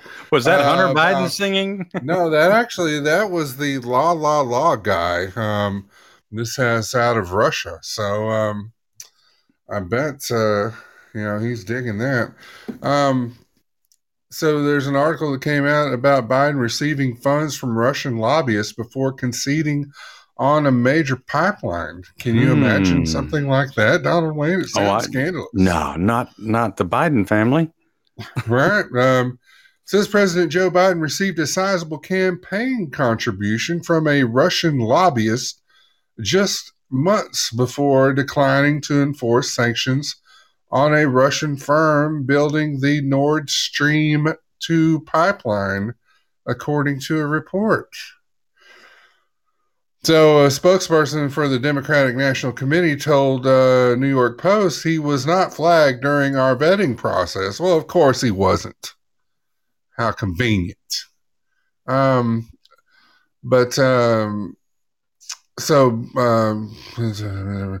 Richard Burt, who's a former Republican and U.S. ambassador to Germany in the 1980s, made a pair of donations to assist Biden's presidential election, a $4,000 contribution to Biden's victory fund just ahead of the 2020 presidential election, and a $10,000 donation to Unite the Country, a liberal political action committee, in March 2020.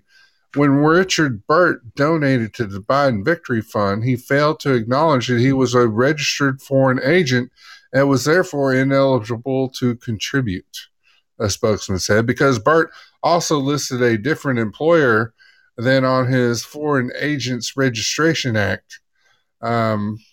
He was not flagged during the vetting process. Well, there's a lot of people that aren't flagged during the vetting process, aren't they? How convenient. Yeah. Biden violated his own campaign's pledge not to accept lobbyist cash when he took the payment.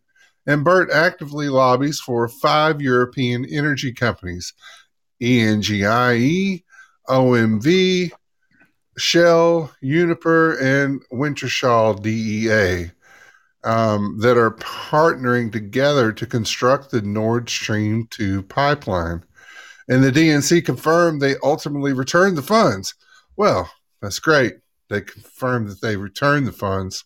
But I mean, I don't really have faith in their confirmation process. Anna Massaglia, an investigative researcher at the Center for Responsive Politics, said that the donation was not particularly illegal, but was business as usual for Washington. Reading between the lines, you can clearly see what that lobbying looks like, said Massaglia. While it's not evidence of anything illegal, it's just something that is evidence of how influence works in Washington and Wallington too. Yeah, I mean, it's all about the money, is it not? And then the last little clip there. Today's actions demonstrate, state defense, to go ahead and, oh, yeah, they did, didn't they? So, I mean, you can read the rest of the article on Facebook. It just goes to show you that a bunch of doublespeak there. It's a mess, Donald Wayne. Well, I was a little aggravated that, and we talked about it, Joe Biden supporting that Russian pipeline issue when first thing he did was shut us down. Yeah, exactly. exactly. What was the possibility of about 14,000 good paying jobs? But I'm sure they're much happier trying to find a job building solar panels and wind turbines and all that kind of crap. So what a deal.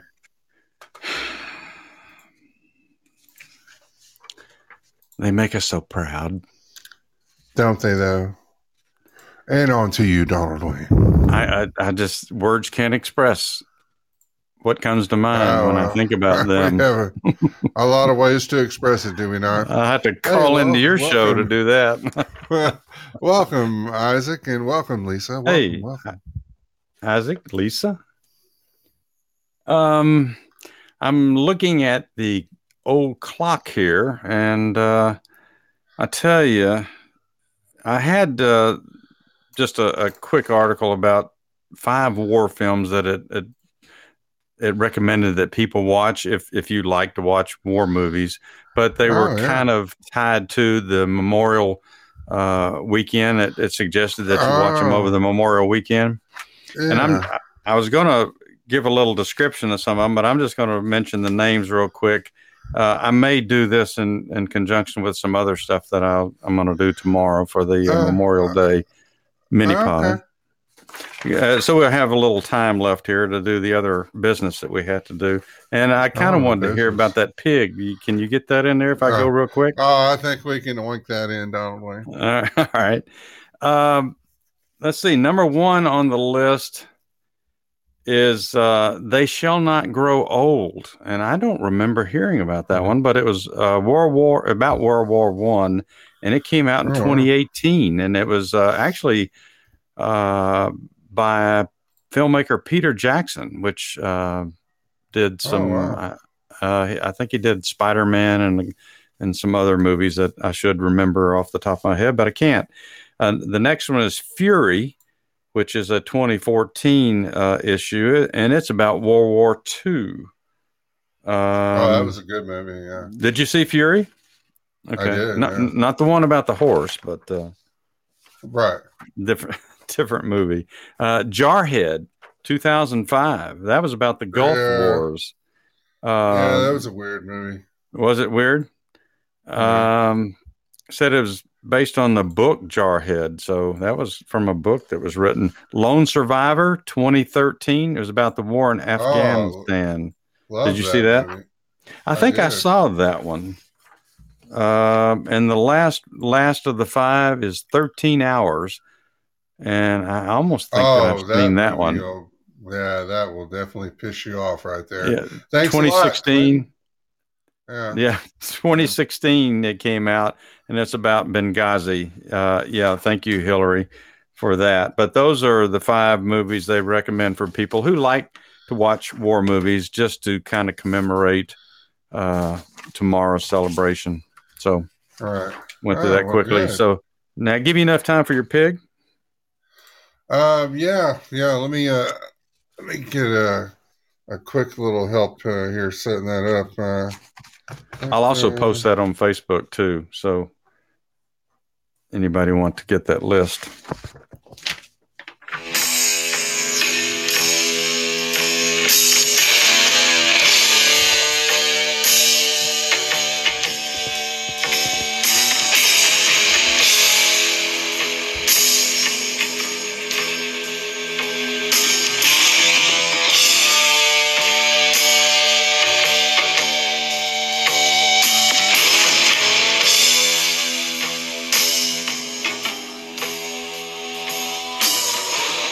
Don Wayne, did you know that we actually almost went to war with Canada over a pig? I wish we had been talking about that when the caller called in earlier. We could have discussed that with him. I know. I almost wanted to flip that on him, but he sounded like he was enjoying himself. So I think he was celebrating. So there's a story that there was a borders dispute between the United States and Canada over 3 small islands in the Puget Sound in between Washington State and Vancouver. In and they named it that because it was triggered by the shooting of a pig, shooting one pig. Somebody shot a pig. Yeah, somebody shot a pig. So, there's a big controversy too in that area. So the Oregon Treaty had resolved the Pacific Northwest long-standing border dispute between the U.S. and the U.K. Best remembered for the American slogan 50-40 or fight, in reference to the latitude of the northern border. Our side wanted, and we settled for 49. But the treaty was vague in one area. The 49th parallel serves as the U.S.-Canadian border from Minnesota to Manitoba, all the way west. But once it hits Puget Sound, it dips south so as not to split up Vancouver Island, which is entirely Canadian. So, as for the small islands between Vancouver and the mainland, the treaty stipulates that the border go thence southerly through the middle of said channel to the Pacific Ocean. Only one problem. There are two middle channels, Haro Strait and Rosario Strait, which run on either side of the San Juan Islands, which is Lopez, Orcas, and San Juan. So remember that, San Juan Islands. So the Pig War, as it was called, was nearly in front of the looming Civil War. Union General George McClellan later claimed that his friend and West Point classmate turned Confederate General George Pickett of Pickett's Charge had stoked tensions around the San Juan Islands to incite war with Britain in order to unite North and South against a common enemy. As usual, the Confederates were given too much credit by history, as another Union officer, Colonel Granville Haller, suggested the likelier theory that Pickett wanted war so the South could declare independence while America's armies was tied up fighting British in Canada. So this whole pig war, the whole thing started when Lyman Cutler, an American farmer living on San Juan Island, which he believed to be U.S. territory, found a pig in his garden eating his potatoes. Who wouldn't get pissed off? Oh, yeah. That would make you mad. Yeah, I mean, getting after your roots. The offending pig belonged to an Irish sheep rancher, Charles Griffin. After several warnings and the pig pilfering potatoes on several occasions, Cutler lost his temperature and his temper, and shot the animal, shot him dead. So the neighbors smelt the bacon, and no, I'm just kidding. He offered $10 to recompensate Griffin, but Griffin demanded 10 times that amount. When Cutler refused, saying the whole thing was Griffin's fault for letting his pig just roam around free and do what he wanted to, Griffin called the local British authorities and threatened to have Cutler arrested. Cutler rallied his American neighbors, said America on the island, and called for U.S. military protection. I mean, really? It's over $10 and a pig. The neighborly dispute quickly escalated to the brink of war. The U.S. dispatched Pickett, then a captain, and the 9th Infantry to San Juan, hoping to stop the British from landing. The Brits sent 3 warships, and Pickett boasted, "We'll make a Bunker Hill of it," building a fortification on high ground at the south end of the island. Each side sent reinforcements. By August 10th, 1859, 2 months after the pig incident, Pickett had 461 men and 14 cannons, facing down 5 British warships with 70 guns and 2,140 men on board between them. The governor of Vancouver Island ordered Rear Admiral Robert Baines to land on San Juan and engage the Americans. Baines refused, not wanting to involve 2 great nations in a war over a squabble about a pig. I mean, my goodness. Instead, both sides hurled insults, and we can only imagine what they said. But no shots were fired, as either side or neither side wanted to make the first move. President James Buchanan sent General Winfield Scott to parley with the governor, and both sides settled on a peaceful joint military occupation, with the Americans retaining their position on the south end of the island and the British setting up camp on the north.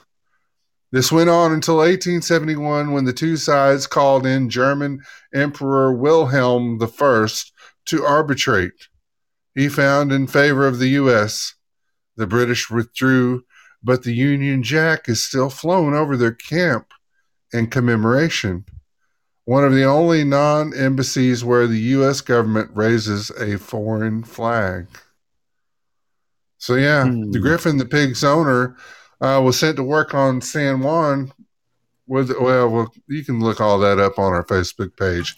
You can read the rest of the article. But, yes, we almost went to war with Canada over a pig. And there was a movie made, wasn't it called Canadian Bacon?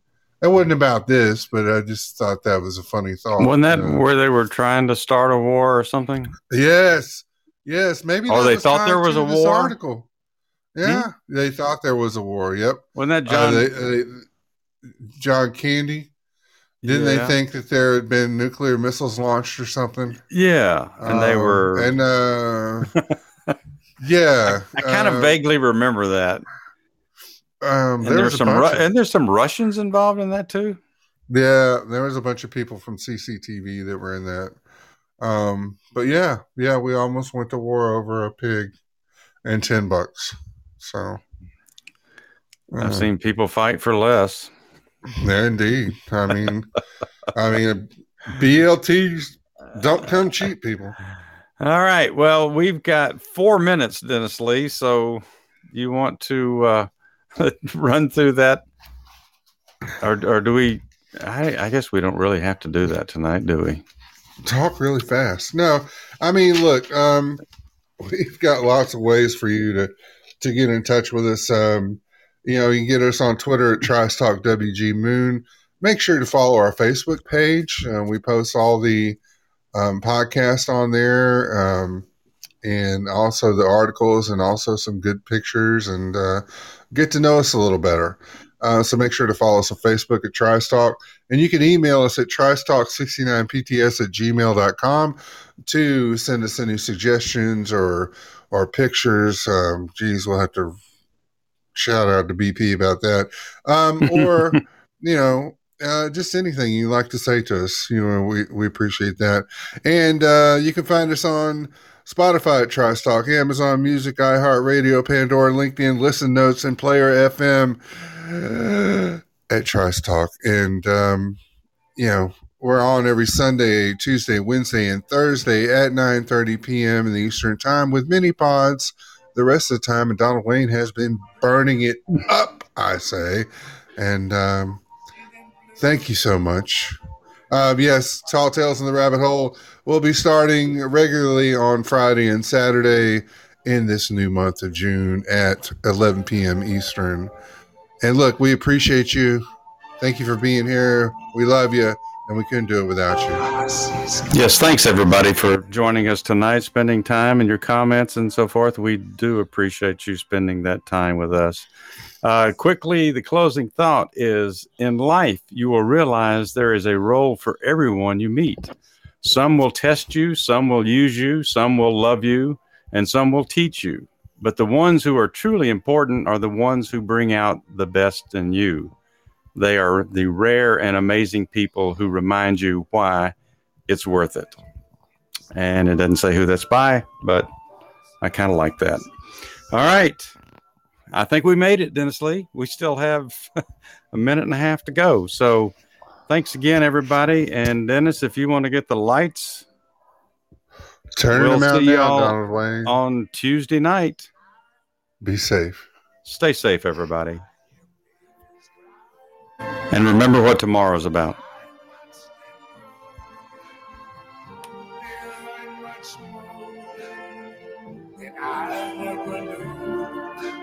And I think to myself, what a wonderful world.